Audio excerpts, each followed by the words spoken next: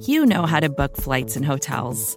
All you're missing is a tool to help you plan that unbelievable travel experience. That's why you need Viator. Book guided tours, excursions, and more in one place. There are over 300,000 travel experiences to choose from, so you can find something for everyone. And Viator offers free cancellation and 24/7 customer support for worry-free travel. Download the Viator app now and use code Viator10 for 10% off your first booking in the app. Find travel experiences for you. Do more with Viator. What does it take to be an entrepreneur, and how is it changing in our ever-evolving business landscape? This is Scott Galloway, host of the Prop G podcast and an entrepreneur myself. Right now, we've got a special 3-part series running all about the future of entrepreneurship. We're answering your questions on work-life balance, how to raise capital for your business, and more. Because when you're an entrepreneur, it's always important to look ahead at what's to come. So tune in to the Future of Entrepreneurship, a Prop G Pod special sponsored by Mercury. You can find it on the Prop G Pod feed or wherever you get your podcasts. You're listening to the Vox Media Podcast Network.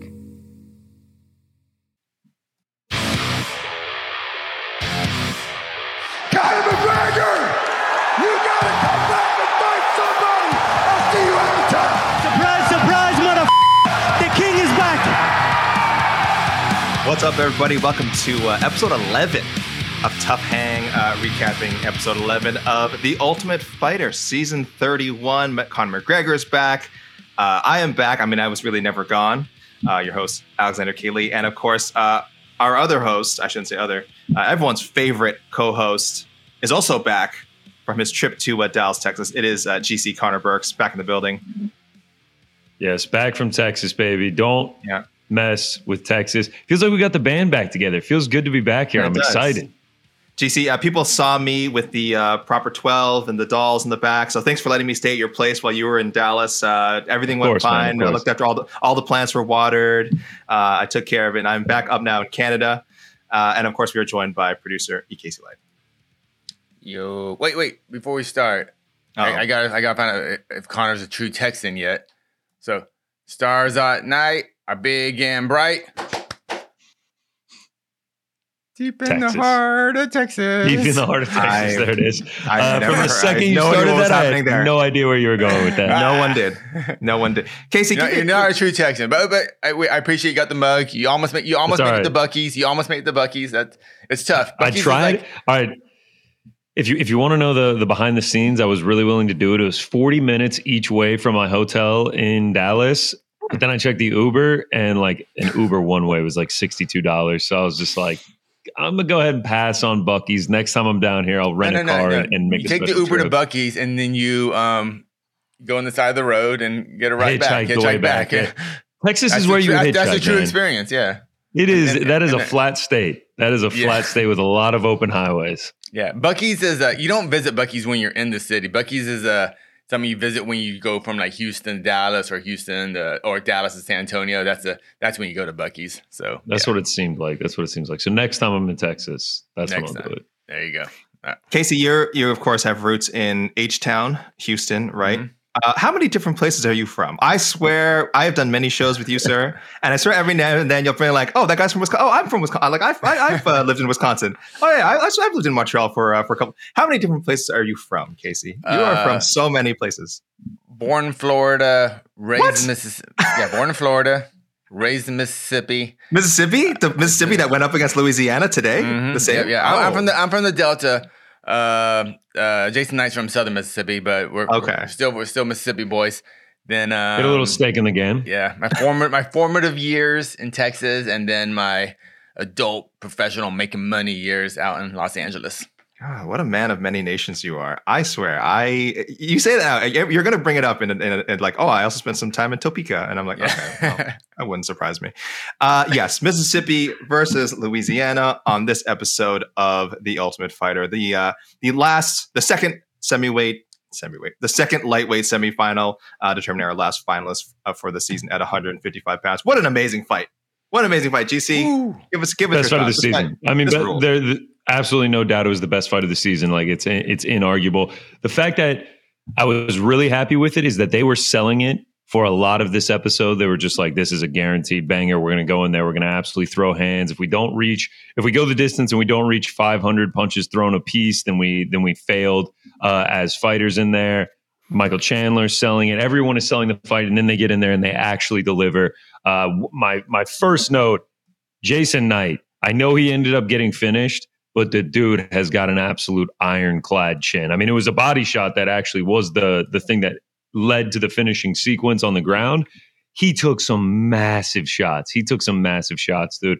Absolute dog. Both those guys. They stuck to their word, man, and they delivered the best fight of the season so far.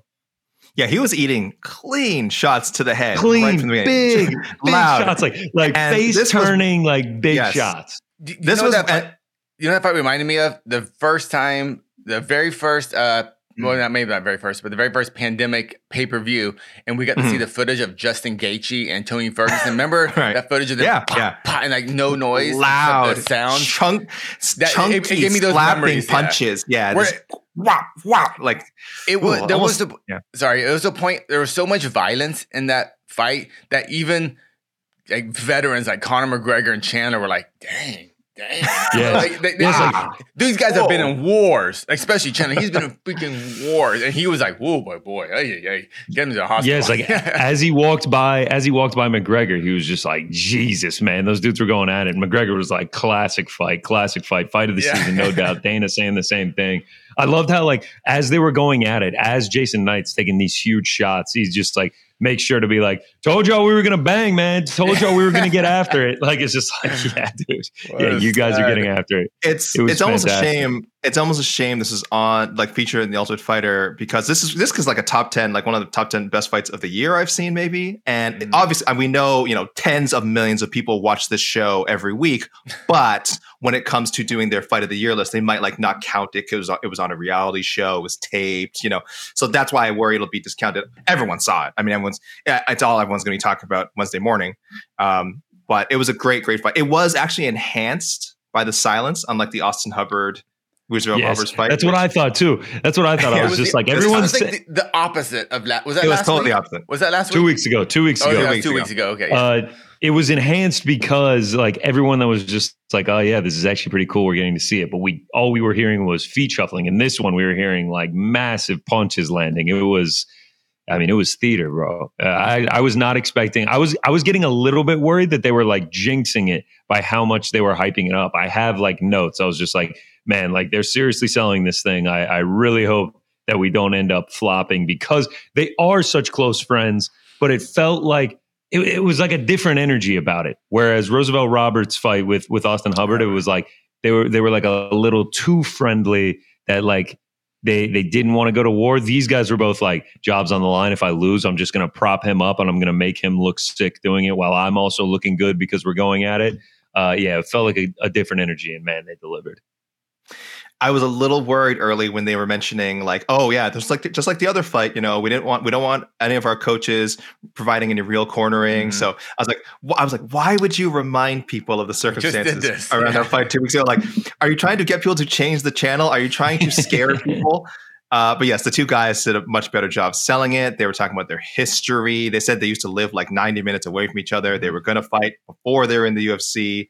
Jason Knight apparently got in some sort of car accident, which may have prevented that fight from happening. And Kurt said he wanted them to both surpass 500 punches each, which if this was like a 5-round fight, they might have done it. It was so much fun to watch. I know we're going to probably say this a bunch of times during the show. I really cannot believe how many shots Jason Knight ate. He started giving back, but he was really getting outworked. And like I said, if it wasn't for that body shot, I don't know. He might have just stayed on his feet the whole time. But Can we get these guys $50,000 bonuses? I mean, what kind of compensation do we think these guys are getting for these fights in the show? Do we have any idea? They both got with the extra. No, they both lost we'll talk about it later. The coaches competition, and they were both on the losing team, so they got nothing extra that week, I guess. Or did they? I would hope. I mean, Dana had a pretty huge appreciation for the fight. I could see him throwing him a couple shekels. I want to see Jason Knight in the UFC after that. I feel like that was sort of his plan. He was just like, win or lose, I'm gonna just go out on my sword and hopefully get a contract from it. But I would love to see him in the UFC. Jason Knight's a 45er, and he actually looks small. He's always fought at 45, and this fight was at 55. Kurt Hallbaugh looks like a 55er. Jason Knight looks like a 45er. That was my impression.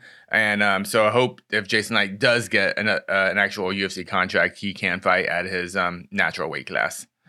So I think that did the size discrepancy did hurt Knight for sure in that fight. He's somehow only 31 years old. Veteran. How is that possible? How is this? I'm looking at his record. I believe he's been fighting since he was like 19. So he's one of those guys. He has been around for a long time. If it feels like he's been around for a long time, he has been. He just started super, super young and has been in a lot of memorable fights. And for anyone listening to this, if this was your first introduction to Jason Knight, I don't know where it is, but find his bare knuckle fights with Artem Lobov or his first one. If you want to see what you saw in this episode in a bare knuckle 25-minute fight or whatever, how long it is, that fight was basically the equivalent to it in a real fight. But yeah, I have to go and watch that. I've never watched that before. Oh, it's insane. And if you find the post-fight pictures of them at the hospital, you'll be like, these guys are legit like maniacs, just freaking maniacs. I mean, he was comfortable being just completely battered, getting in the ambulance. He's like, "Yep, I'm good." Yeah. He didn't. He was just like, "Can I get a mirror first? I just want to see how I look." Or can you guys take a picture? Let me see how I look. I'm like, man, he's not concerned. He was talking during the fight. What did he say? He said the first time he got cracked, he said that was a good one. He like as he was sort of recovering, and then at the end of the first round, I told y'all boys we was banging. Like he's just. He was also pretty cognizant there. After the fight, he was just like, "Yep, nope, I'm not upset. I may have not fought to my best abilities, but what was I going to do?" Kurt was like so on point that like he just fought the best fight. And I don't know about y'all, I'm actually kind of glad I was cheering for Kurt in there because of the call with his wife. I mean, dude. I mean, he started crying and everything. He's talking about how like big of an opportunity this is. The wife drops in like the little jab at Jason Knight. She was like, I mean, come on, you're gonna win. It's Jason Knight. You can just tell how much it meant. I was really gonna feel bad for him if he ended up not pulling it off. So it was cool to see the emotional guy win. Yeah, he's moving on. Yeah, I felt Jason like most of those calls have been kind of, all right, go. I miss you. I'm gonna do great. But you're right. You're right. There's something about the when Kurt called his wife. There was like an extra level of emotion, and 100%. I'm glad you felt that too. Yeah, it was different. It was different. It wasn't just, hey, cool. It was well done. Jason Knight should definitely get a contract, and it better not be some Contender Series introductory dealie. I mean, this guy should be getting paid at least 50 G's just to show, if not more. So hopefully that happens. This leads me to my first question of the show, guys. I want to ask. This is something we've mentioned on previous shows, and anytime you do a reality show, there's going to be this drama. You have the drama of someone getting eliminated, and they have their story, and it affects you. But I think the problem with this season is, as touching as those stories are, is that there's no counterbalance to it. We're not going to get the opposite, where we're like super super happy for the guy who wins the show. Because of what I just mentioned, like we know they're just getting back to the UFC, where arguably a lot of these guys should have been all along. They probably should have been cut in the first place. So now these sob stories, these consolation prizes, they're just bringing me down. They're bringing me down. I don't know if you guys feel the same way. GC, where would you rather they didn't necessarily keep showing like, oh man, this guy falling short, and it's bringing me down. I mean, I've been saying it all season. That like you kind of had this more of an emotional connection to these fighters than your typical Apex card this weekend, and it's you do have the connection. I mean, I like that they showed. I mean, I think it's part of the show. It gets you a little bit more invested in it. Yeah, Casey, you have to feel the lows if you want to feel the highs. But I'm saying, there is no high though. What's the high? What's going to be the high? That's my worry. Yeah. I know what you're saying. Yeah. Even Kurt Hollabaugh, like I said, Kurt Hollabaugh should be making $100,000 for this win. I have a feeling he probably is not getting paid $100K for this win. Oh, I can say with 100% certainty he did not get paid $100,000. That's a fight of the night. That's like if that's in a UFC Vegas 79 fight of the night winner. That's fight of the night, 50K bonus, no doubt. This is like and maybe a finish bonus for Hollabaugh. He might be walking home with 100K plus his show money plus his win. It just I know if we ever talk with the Ultimate Fighter again, this is going to be something that comes up. I don't know if we're going to do another season after this. So thank you everyone for watching Tough Hang. It's been fantastic. But it's just hard. It's hard not to think about now in the current UFC climate. It's a discussion that's been going on for a while. It's not going away, the fighter compensation thing, but I get it. It's not something we need to harp on all the time. GC, on a more positive note, Team McGregor technically undefeated, or I should say no losses, like 4 straight weeks. Yeah, the blue's back. The blue is back, baby. Come on. Well, the blue wasn't really here. Maybe. The blue wasn't really here this episode, though. I guess we could say blue is back. Blue is back. Well, and then don't do this. Wait for Rico to pull it off. I just want to give an update. We got all the matches correct for the semifinals. I still have this note here. Our predictions, though, we are 0 for 3. We thought it was going to be Jason Knight versus Roosevelt Roberts. It's going to be Hollaba Hubbard. And then we thought it was going to be Valiv versus Rico. So far, it is Katona. And we'll see next week whether or not Rico makes it. Yeah. But if they stick to what we're thinking, what we've laid out, 292 finales, is that still up in the air?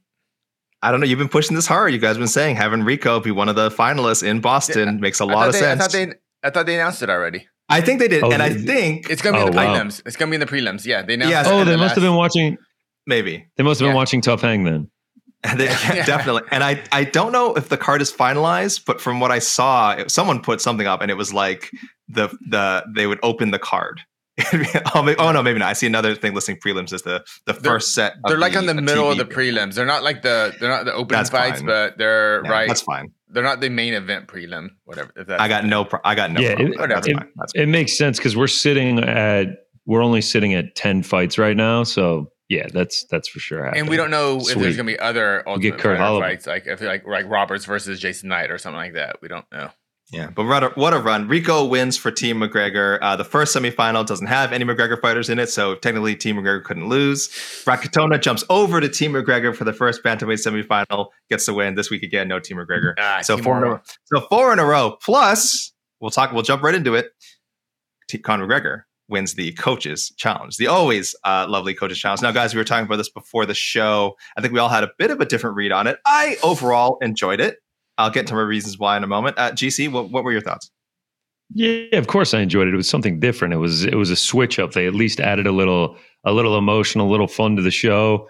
No love for Brooklyn Wren, I have to say. Dana White, Bruce Buffer, and Ring Girl from Michael Chandler. No love for the great Brooklyn.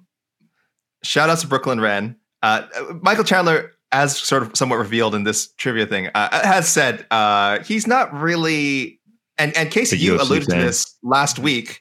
No, just in general, a lot of fighters are not like hardcore MMA fans. Like they keep track of their teammates, their division, maybe, but overall, they're not like as avid as they're not watching 44 fight cards a year, right? They're probably watching some of the pay-per-views. Smart, normal people, normal human beings. They'll watch the main card. They'll watch the main card. You know, they don't. Yeah, they're not getting there for the first fight. Yeah, I would be surprised if Chandler could name any of the Ring Girls. So I don't think it was like a slight towards Brooklyn Wren. It's maybe a slight towards Ring Girls in general, if you want to take it that way. But I don't think he could name any of them. The Chandler Wren beef.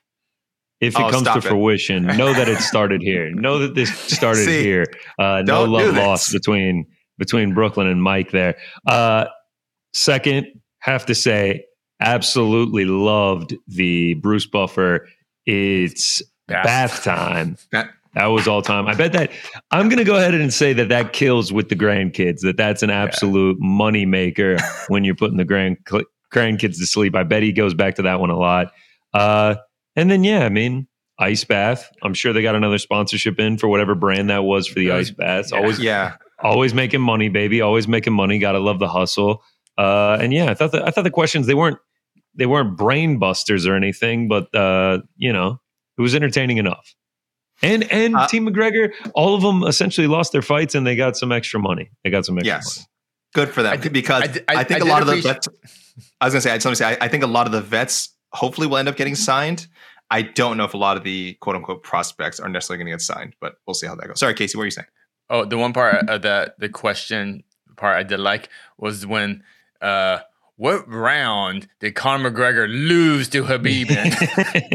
Conor's He's like, oh shit. Conor's all cold. He's just like, like jerks. It's just like, what is this? Some of them they made way too obvious. Like it was just like, what is Michael Chandler's record in MMA? Like 11-2, 2-20, and 23-8. It's just like, all right. And then another one was like, when was McGregor Rookie of the Year? And it was like 2000, 2013, or 2023. It's just like, I mean, if you have even just like 1 ounce of common sense, those are obvious. Even Chandler's like, what is Conor, like 48 or something? Like if he McGregor's laugh in the cold tub was all time. I mean, we got about 15 belly laughs from McGregor because he was so cold and uncomfortable. So that was good. Yeah, that part, it seemed almost unnecessary for them to be in the bath, but I guess visually you just had to amp it up somehow. Casey, we were saying before the show, we wish you were saying you didn't feel the cold; it wasn't coming through for you, and that's like maybe I want to see them dump ice. I want to see an ice bath, not a cold water bath. Right. Because ice, is cold. I don't know. But cold. I think they're proving for the brand. They're proving for the brand of tubs that it stays cold. I thought you could feel it going into the last round. I think you could tell McGregor was like, all right, dude, I'm done with this. I want to get out. I thought for a second he was going to miss the last question. They were going to get forced to a round 4 and like they were both going to get pissed. Yeah, this needed a commercial break. This needed both guys like shaking and then McGregor going like, oh, that's it, I've had enough, and like almost standing up, and then they cut to a commercial break. And then it's like, oh no, okay, I forgot. I got to cut it out. You just wanted to stretch it out. A pointless tease into it, a 4-minute commercial break, and then him just sit back down. Sit back down. This ties in. I like this. You got the producer mind here, AK. That's how the drama on this show works. For anyone who's watched all 11 episodes, that's pretty much how is this guy going to have to make weight? Oh yeah, he just made the weight. Okay. Oh, cool. Well, Brad, what's going on? He's hanging out with the other team. What does that mean? It's okay. We're cool. You can hang out with the team. He's getting on the bus. We're going to talk about drama on the show. They finally did something in this episode, which I've been really waiting for the entire season. Is this involving the trivia? I don't want to move on from the trivia yet. Oh no, okay. Let's get done with trivia. Sorry. Okay, Casey, write this down. Don't forget it. I have a tendency to forget things on the show. That would be my fault if we forget it. Write this down. Make a little producer note in your producer notebook. Yes. I had some problem. The other reason I would have wanted to extend it is because they skipped over the best part of the trivia, the TUF specific trivia. Because I was playing along at home. All right, I was playing along. So to tell people that there was 3 rounds. The first round, general UFC history. Round 2, TUF trivia. Round 3, worth double the points. And I thought, huge advantage for Chandler here. Trivia about the other person. Because I'm like, Chandler definitely knows pretty much everything about McGregor's career. I mean, he's just so famous. I'd be surprised if McGregor knows anything about Michael Chandler's career. He didn't even know he'd been in championship fights. He's in Bellator. So they skipped over the TUF stuff. I was furious. They showed like the first question, which was when did like Bonner and Griffin Bonner 1 happen? And that's it. And they're like, oh, I guess we don't need to show Ultimate Fighter questions. And I'm like, I would have crushed it. Because there were 7. That would have been your forte. That would have been your forte, man. That's when you were the one that. Yeah. I guess I didn't put 2 and 2 together. They were like skipping along, and like the scores were higher, and so we didn't get to the questions. So they finally sped through the boring part, which we were complaining about. And they did it during we can't do it during a fight, but we can do it during. Yeah, we can do it during this. Like, come on. The part where the 2 stars are actually interacting. Let's get through. Why everyone is here to watch the show? Why we want to see that? They also didn't realize till halfway through that when you do these trivia things, you have to have people both reveal their answers at the same time, because otherwise, once the first guy gets an advantage, he can just see what the other guy's going to say and then answer the same. Yeah. And it doesn't matter whether he's right or wrong because he's already has a 1-point advantage. So it doesn't matter. So they realized it halfway through. Now, and then also having the final round be each guy answering questions individually also would have fixed that. But still, my complaint stands. It seemed very silly at first when they were like, but what? They were cold. Oh, you said C? Okay, I'll say they C. Were cold, though. And 1024 ice plunge baths, whatever the brand was, shout out. Keeps you nice and cool. Yeah, Casey, doesn't need ice added to it. Doesn't need ice added to it, Casey. No, and viewers, by the way, if they did show the TUF trivia on whatever the UFC's deleted scenes show or whatever crap that is that I refuse to watch, this time I will watch it if those TUF trivia questions. Wow! Listen to you. Let me know in the comments. Stoop to the deleted scenes guy. I watch the deleted scenes every week. I'll let you know. Oh, I'm sorry. Let me know. I will say though, Casey, I got it, but I did get the question wrong. I thought Carla Esparza was the first TUF champion. Oh, I picked Carla too. I had no clue. I totally didn't forgot have any Julia idea. Pena was the first one. I got didn't know everything except Chandler's TKO wins. I did not get that. The last question, I did not know the answer to that. I was off. Casey, what was the what was the point you brought up earlier? Oh yeah. So one thing I've been kind of complaining about this whole season is like, okay, we have all these fighters and they all live in a house together, but yet there's literally no house drama the entire season, which is fine. Like they didn't get drunk in a fight, but they started out this episode awesome. It was all the fighters around the kitchen table, and it was Knight and Halaba basically talking about their fight and like, oh, were they just kind of talking about how excited they are about fighting each other at the very opening of the episode? That is something incredibly unique to the format of the show. I wish is that the only time it happened all season, or was that the only time it was interesting? But like, I just wonder, like that's what we want to see. Like, oh wow, I have to, basically try to legally murder this man, but also we have to do dishes. So someone needs to clean. I thought that was good too. I mean, the more insight we can see into the house, the better. Yeah, and that's what. So yeah, we have this situation. They never capitalized on it. And so I felt that was one moment we got to see something that was very unique to this situation. And I like how they started the episode out with that. Yeah, and it's the quote unquote prospects who are really missing out on this, because as much as we make fun of the prospects label, these are guys who are less familiar, not just to UFC fans, but fans who watch. Because if you watch MMA, or combat sports in general, like you brought up, Casey, you're probably keeping up with Jason Knight's BKFC. You've probably at least been seeing him fight. So he's been around. Like Jason Knight's been around. So you don't necessarily need to feature him that much in the show. People like him. People know him. But like we saw, I think it was Landon Quinones, for example. We saw him talking trash like in episode 2. And that's like all we got to see of him until his fight day, right? And these are the guys who need to get that. Like that used to be the great reason to sign up on the show, was not necessarily not just to get a path to the UFC, like a clear path to the UFC, but because you get to show your personality, and that's less and less. It hasn't been that way for a while. It's not just this season. Like, so I'm not just criticizing season 31. It's been like this for a long time. And, I understand it's probably never going to go back to those glory days of like, wow, learning everything there was to know about Josh Koscheck before he even, had his first official UFC fight, right? Like those were the when it was really a star making show. And it really feels like they've given up on that now. They don't really care. It feels like no real star is going to be born from this season. No, and that's been the case for a while. It's been a while. Yeah. And there was like as much as like that opening scene when they were at the kitchen table, there's just way too much of them on that kind of black confessional type of look going, I'm going to do this, I'm going to do that, I'm going to do this. Like, I don't know. I need like 10 seconds of that. We know, I don't know. I just want to see more real stuff and not just them trying to basically do a promo for the producers there. It feels like that. I don't know. I felt it was really repetitive real quick, even from Jason and Halaba. Also, you can tell when they've just been like queued up a question, like, that's what I mean. How are you going to finish that fight? Because they repeat the prompt. Like they're just like, how am I going to finish Jason Knight by second round knockout? Like it just feels like too robotic. Like it just doesn't feel natural. Whereas when they're in the house, like they're obviously having fun, talking shit, like enjoying themselves. Still, I feel like we've said it since episode 1. Still feel like we wish we saw a lot more of that. Yeah. And did they say on this episode, by the way, how much money all the guys got from the trivia? Did they think they said? Did they say 10K? Right?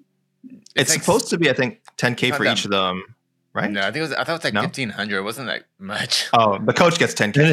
The coach gets 10K. McGregor has the 10K. What'd he say? He says the house always wins, and I'm the house, baby. Yeah, the Bruce Buffer line, rich getting richer. I mean, the guy was killing it. Not much mic time for old Bruce, but he made value out of the few minutes that he got. The guy commits. What time is it? It's bath time. That should have been the name of the episode. It's honestly bath time. I have to say, probably the best producer moment of all from this season of TUF was that we're leading into commercial break and Bruce Buffer's like, it's bath time, and then we come back from commercial break and we get it again. They gave us the double dose. He hits us immediately again with the it's bath time. That was just absolutely excellent work. I have a question. Was it the same take? I think it was. Right? They didn't. Yeah. I think I think they were just getting you back up to speed after the 4 minutes of commercials. I thought for a second, I was like, did I hear a slight, like he held it longer? And I'm like, did they do multiple takes of his bath time? Because I hope they did. Like, Marvin was like, please tell me they did this multiple times, trying to get different reactions. Guys, react to it like, don't react to it this time laugh. This because I don't know. I thought it was, but it was a great moment. Yeah, because if you caught it before the commercial break, you're hooked. You're like, I'm staying through these ads. Bruce Buffer just says, "Oh yeah, it's bath time. It's bath time." If by some chance you're browsing to ESPN and then it just came on, you're like, "Oh, what's going on? What's Bruce Buffer doing? It's bath time." I'm locked in for the rest of the episode. So you're right. Gold star for production team on that one. That was clearly the right move to make. Do we have any thoughts about our first lightweight final, Austin Hubbard and Jason Knight? Is there a guy? Excuse me, Kurt Hollabaugh. Courtesy. I'm just like everybody else. I thought Jason Knight was going to win. Kurt Hollabaugh putting on maybe the performance of his life in a huge spot. Yeah. And now Kurt Hollabaugh, gets to fight Austin Hubbard. I have to think Hollabaugh will be favored after this performance. We can bet on it. We're going to be able to bet on it too. You are actually going to be able to bet on it. I cannot wait to hear you talk about this on No Bets Barred. You're going to have because did you see Hubbard's face on the end part where they kind of they showed Hubbard from his fight from a week ago. I assume a week ago. Hubbard, like as boring as that fight was of Roosevelt, Hubbard's face was messed up. Like that fight was I think way more violent in the actual cage than it actually maybe looked to us. But like Hubbard's face looked just as messed up as Hollabah's face and Jason Knight's face. I was just going, whoa, dang! Unless he fell down some stairs in between fights, I don't know. Training accident. Someone opened the refrigerator into his face. I'm sure that happens a lot on the show. If they haven't even one time and they didn't show it, then that is production. My thoughts on it are I'm excited. Like Hollabah has now made a fan out of me. Like I'm looking forward to his fight. Like I think he's going to deliver in front of the Boston crowd. I'd probably say I'm cheering for him too after the phone call home. I think I'm a Kurt Hollabah guy going into UFC 292. Maybe a little look at the under. I mean, he seems to have an affinity for violence, and he's going to force Hubbard to fight. Hubbard is not going to be able to do what he did in the first lightweight semifinal. So, yeah, I'm looking forward to it. It's a great story. It's hard not to root for him. I was trying to remember. Yeah, 7 dogs. He's got 7 dogs. And I was trying to remember the allegations time after time. Let's go. The king that was promised. Not guilty. Y'all got to feel me. Kurt Hollabaugh. He was 0 for 4. I want to say this in 2 separate stints with the UFC, I think. I want to say it wasn't one run. Yeah, he had one fight. He was part of Strike Force. 0 for 1 in Strike Force, then 0 for 1 in the UFC. Goes into the MMA wilderness for a bit, comes back to the UFC. 3 super tough fights. Raoni Barcelos, Shane Burgos, Thiago Moises, over 3. So it would be an amazing story if he got his first UFC win, and that happened to be in the Ultimate Fighter finale. But and how old is he? 36? 36. He's the second oldest guy on the show, I want to say. Kurt Hollabah, if he wins this, will be. I didn't see this coming into the season, but like I thought of all the lightweights. Like I was like, Kurt Hollabah, he really doesn't deserve to be in there. Like every other lightweight, I thought just on who they are and their quality just as a fighter right then at the moment. I thought all of them could be back in the UFC, the lightweights. And Kurt Hollabah was the one like, that's kind of weird. And man, he proved me wrong. And he wasn't even, and like even his, who did he fight to get even into the semifinals? Who was it that he fought? Are we talking about Hollabah, right? Yes. Hollabah, yeah. Yes. Who did he fight? Lee Hammond. Yes, Lee Hammond. Lee Hammond, one young gunner. Lee Hammond. That's when Kurt Hollabah was brought in to lose. He was brought in. Lee Hammond was not supposed to lose that fight. Yes. And Kurt Hollabah did. And like Kurt Hollabah was not supposed to beat Jason Knight, I feel. And like he's going to go to the finals, and I'm picking him to win this whole dang thing. Give me some dog odds on Kurt Hollabah at 292. I'll take him. Kurt Hollabah, you said there's no stars that were made from this. I don't know if Kurt Hollabah has a great performance in that final fight at 292. 292. I don't know how far he goes, but man, what this season, as far as the actual contestants, could be a big success for me personally. Because I've been super impressed by Kurt Hollabah, considering what I thought of him coming into the season. Hollabah beats Hubbard. Book him as the backup fighter for Makhachev Oliveira. What a story that would be. And again, that's sort of what I was alluding to before, though, was like, it's a great story, but again, I don't know what the Ultimate Fighter contracts are anymore.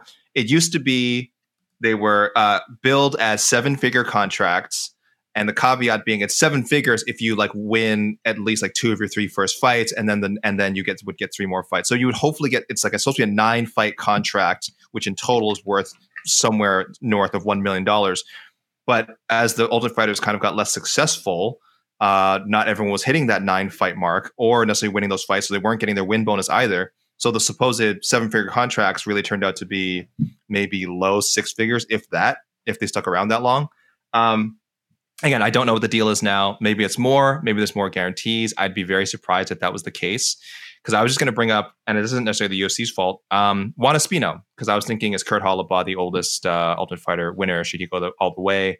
Juan Espino was 38 years old, heavyweight, when he won the Ultimate Fighter 28. He was older. He is older. He is older than Ultimate Fighter Season 1 winner Diego Sanchez. That's how weird that was. So if you want to know how weird the show is at producing future stars, he is older. He is older right now. Well, yeah. He was. Yes, he's older. Yeah, he's older than Diego Sanchez. That's crazy. That's crazy. It's silly. It's just silly. He's either older or younger by like 2 months or something like that. It's just so dumb. So they're essentially the same age, but that was forever ago. Yeah, and he only lasted 3 fights. Again, not the UFC's fault. Had some injuries. I mean, shockingly, a 38-year-old pro fighter had some injuries in his career, and did not compete again after 3 fights. So, again, just to bring it back, I hope whatever happens, Kurt Hollabaugh, should he win the show, or Austin Hubbard. Let's give Austin Hubbard some love too. Yeah, come on. You got to give Austin Hubbard. This is a Kurt Hollabaugh program. We have to be clear. You need some sort of Kurt Hollabaugh jersey now, because if Rico DeSciullo doesn't make it. Knock on wood for you, Connor. If Rico DeSciullo doesn't make it, I don't know what you're going to do on fight night. You're going to have to. I guess Katona. Yeah, Katona. Come on, man. Have a little respect. Have a little respect. Perfect world for me. Rico and Hollabaugh are the ones hoisting the trophies come August 19th. If it's, do you consider Rico versus, again, should Rico advance? Do you consider Rico versus Brad to be McGregor versus McGregor? I say no. Yeah, no. McGregor if Rico wins, McGregor will have a champion. Yeah, and especially since Kavanaugh is going to be in Katona's corner. You know what? It's true. Listen, I'm not starting the conversations. I've just been hearing murmurs on the streets. I've been, the rumor mill is working. Some are potentially saying McGregor greatest coach in TUF history. I mean, I'm not saying it. I never said it, but rumors are saying this blue team is the most successful team in TUF history. McGregor will be insufferable. I don't know if Connor knows this though. For the final fight at 292, this is now back with their original coaches and their original camp at home and stuff. So it's very, exactly. So that's why I understand why these are exhibitions, because you don't have a true training camp. These aren't your coaches. Your weight cut is kind of weird. Some of them are 2 rounds. Some of them 2 rounds. Yeah. So I get why they're exhibitions. But the final fight will be a real fight because it is with the real camp, real amount of time, all that stuff. So it's gonna be different too. Yeah, because they're back with their original coaches. So I don't know, mate, that could be good or bad. Who knows? But it'd be interesting. Or maybe even they switch up camps. Like Hollabaugh goes to Florida and trains with the Killcliff. Is that where, or is it? Killcliff. Yeah, Killcliff. Yeah. I don't know if he's doing that or not. I mean, he could possibly. But it's just for Con, because they haven't explained that in the show yet, that the actual for the final the fight camps are different. Yeah. Will McGregor definitely be in Boston for UFC 292? No. I think I think Chandler's there for sure. Yes, no doubt. Yeah, he'll be there. So so Connor, you're firmly saying he's not going to be there. I don't think so, but is this where they pull the hood over all of us and they fooled us this entire time? And then after the final TUF fight, they bring in McGregor and Chandler and they do a face-off and they bring out a little mini table and they sign the contracts in front of us. Wow, and it's set for December. Not only do we get the fight, we get the fight in 2023 as well, and everyone has to, eat some crow on that. Well, let's get it. We cover this every week. Again, penultimate episode. We're one episode away from the finale, guys. Where are we? Where are we on our how optimistic are we that this fight is going to happen? I'm out. Oh. I think I'm officially out. Stop. Yeah, I was out at episode 2. Yeah. I mean, but now yeah. I'm like, if you just look at Twitter, it's just like, nah, it just does not. It doesn't. It almost feels like Chandler is accepting that it's probably not happening now. Well, so just if people didn't see some of the latest Twitter hullabaloo, Conor McGregor was asked by a fan, why is the fight with Mike Chandler not interesting to you? And Conor McGregor with a quote tweet, I'll do it if they want, no prob. I don't think they want him no more, though. There's loads of juicy fights around, and my return date is my return date. I never gave an F about who it was, ever. I'll fight anyone. I'll even fly them to me, ask Malignaggi, flown in and bet around. Beat around? Bet around. Beat around? I don't know. And Chandler said something like, this dude, I remember when his words held an immense amount of weight. Just tell the truth. So there's some, he's trying to keep it alive. He's trying, guys. He's so desperate. He's like, please fight me. Have some Conor, what about honor, though? Did you think about what people would think of your word, your integrity, if you don't take this fight? He's going to laugh at you, Conor. He's too far gone into the stratosphere, man. He can do what he wants when he wants to. He's talking about and like you said, bro, weird. His return date is his return date. I mean, whenever he comes back, if we're not going to get the Chandler one, let's just do Nate Diaz at UFC 300. Let's just hold off till next March, next April, and let's just do McGregor Diaz 3 at UFC 300. I still think Chandler should hang on. If I'm Chandler, don't book a fight. I agree with that because I mean, who knows? Like his opinion, his Twitter fingers change as much as the weather. In a month, it could be, it was always Chandler. Like you said, the fake out, 292, the fake. Oh, McGregor's here, Chandler's here. He's bringing it in. Dana White is pulling out a pen. There it is. Conor McGregor putting pen to paper. This contract is signed. It's signed. We're getting the fight in December. Oh, Conor jabs the pen into Chandler's forehead and signs it with his blood. Oh, that's going to be crazy. You little Bellator tick. I hope so. I have not given up. I know you guys are both at a 0 or close to a 0 right now. I'm still hovering. I wanted to 6 or a 7. I'm hovering at a 6 or 7. Is it the fight you want, though? Is it honestly the fight you want? Yes. Yes, it would be exciting as hell, man. I don't really want to see the McGregor Gaethje fight. It's just like Gaethje feels like he's at a different point in his career where Chandler feels like he's here to put on fun fights, and I think that fight would be a ton of fun. Yeah, it's a cool. McGregor is not wrong. There are a lot of cool fights out for him. If they made McGregor Gaethje, I'm not going to go like, oh darn it, we never. Oh yeah, come on. I mean, of course, I'm all down for that. You put the BMF belt on the line at 170, and the match is made. But Chandler has earned this. He beat him up on the show 7-1. Sorry, Conor. Sorry to keep bringing it up. 7-1 on the show. Possibly might have all technically Team Chandler finalists, depending how this last bantamweight and semifinal Chandler, goes. he really cares about his fighters. He really cares about coaching. I think so. He's really sincere. He's really sincere. I felt that. Like Conor's just like, all right, how can we incorporate Stout into this? But for Chandler, he was actually, you felt every time he was talking to his fighters afterward and everything, like these are real moments. And I do feel bad for Chandler. He got suckered into this and thinking he was going to get the biggest fight of his life. Yeah, whatever his next fight is, he'll still be exciting, big, but he'll make a ton of money. When Chandler was talking to Kurt after in the washroom after and saying like how blown away he was and like, if you fight like this, whatever, kind of trailing off because he just didn't know how to finish set. He was so blown away by it. It felt very genuine, not just for the cameras. It felt like he was like, holy crap, I didn't expect that. Like he's probably never seen Kurt Holloway fight like that before. And an action fighter for sure, but the accuracy and everything, the slipping, the punches, boy. You know what? From like a TV standpoint, that felt real because you notice like.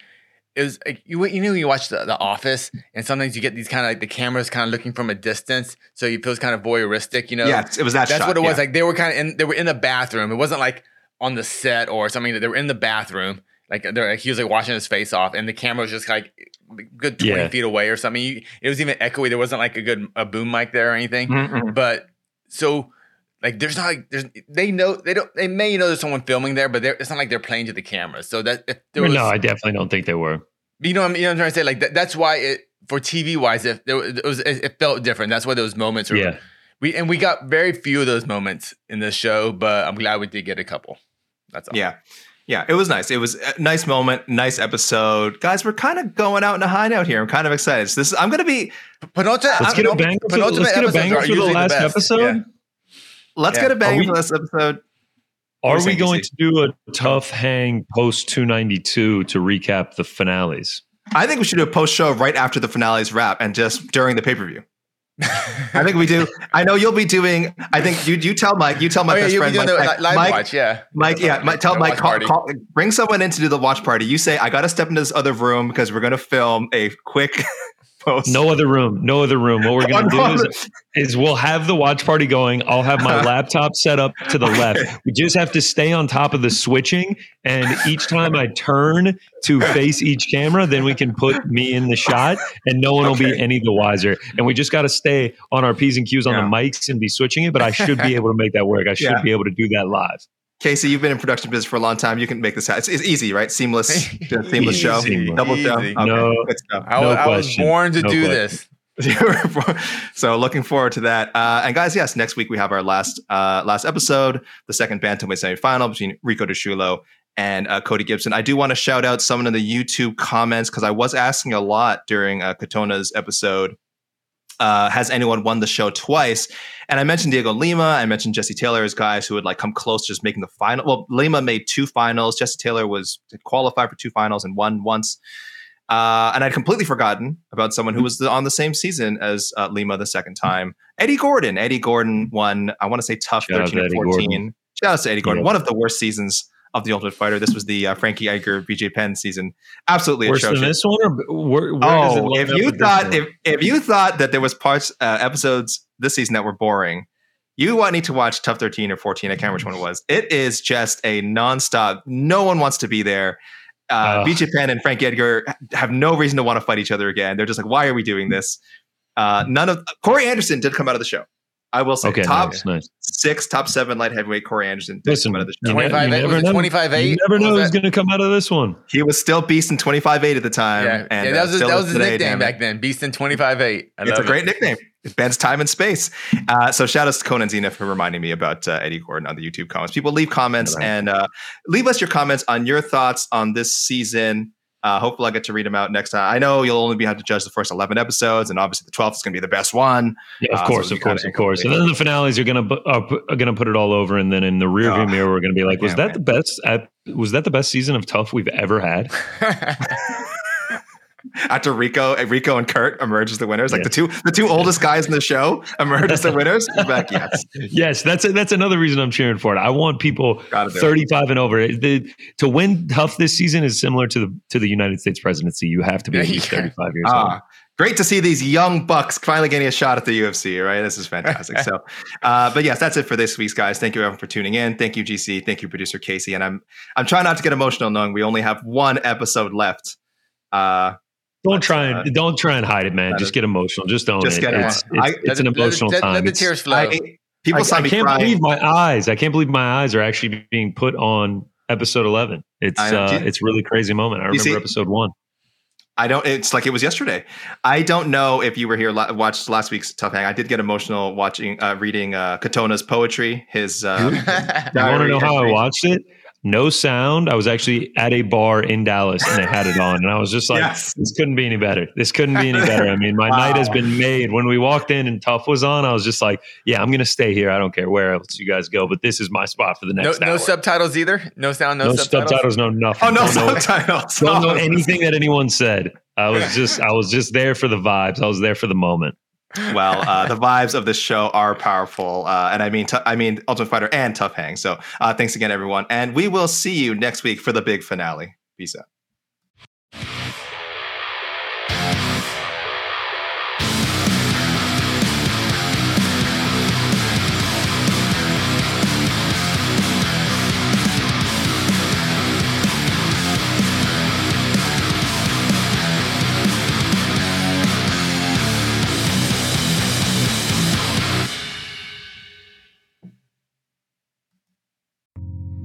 You're listening to the Vox Media Podcast Network.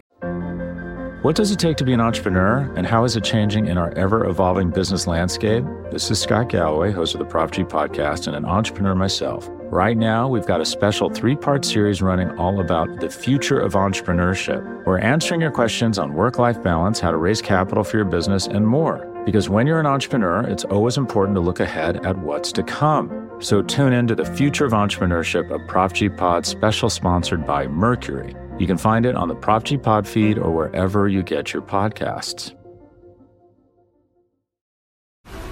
This episode is brought to you by FX's The Veil, starring Elizabeth Moss. FX's The Veil is an international spy thriller that follows 2 women as they play a deadly game of truth and lies on the road from Istanbul to Paris and London. One woman has a secret, and the other has a mission to reveal it before thousands of lives are lost. FX's The Veil, now streaming, only on Hulu.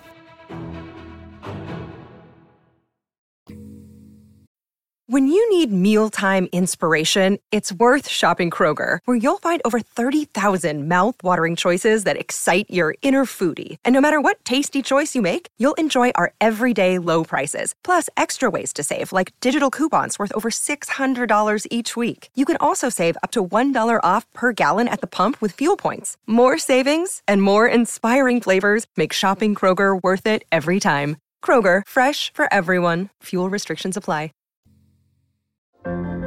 What does it take to be an entrepreneur, and how is it changing in our ever-evolving business landscape? This is Scott Galloway, host of the Prop G podcast and an entrepreneur myself. Right now, we've got a special 3-part series running all about the future of entrepreneurship. We're answering your questions on work-life balance, how to raise capital for your business, and more. Because when you're an entrepreneur, it's always important to look ahead at what's to come. So tune in to the Future of Entrepreneurship, a Prop G Pod special sponsored by Mercury. You can find it on the Prop G Pod feed or wherever you get your podcasts.